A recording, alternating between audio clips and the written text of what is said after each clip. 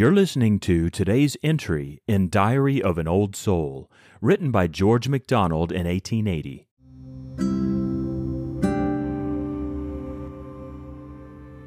I will not shift my ground like Moab's king,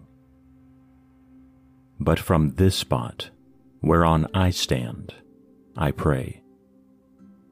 From this same barren rock to thee I say, Lord, in my commonness, in this very thing that haunts my soul with folly, through the clay of this my pitcher, see the lamp's dim flake, and hear the blow that would the pitcher break.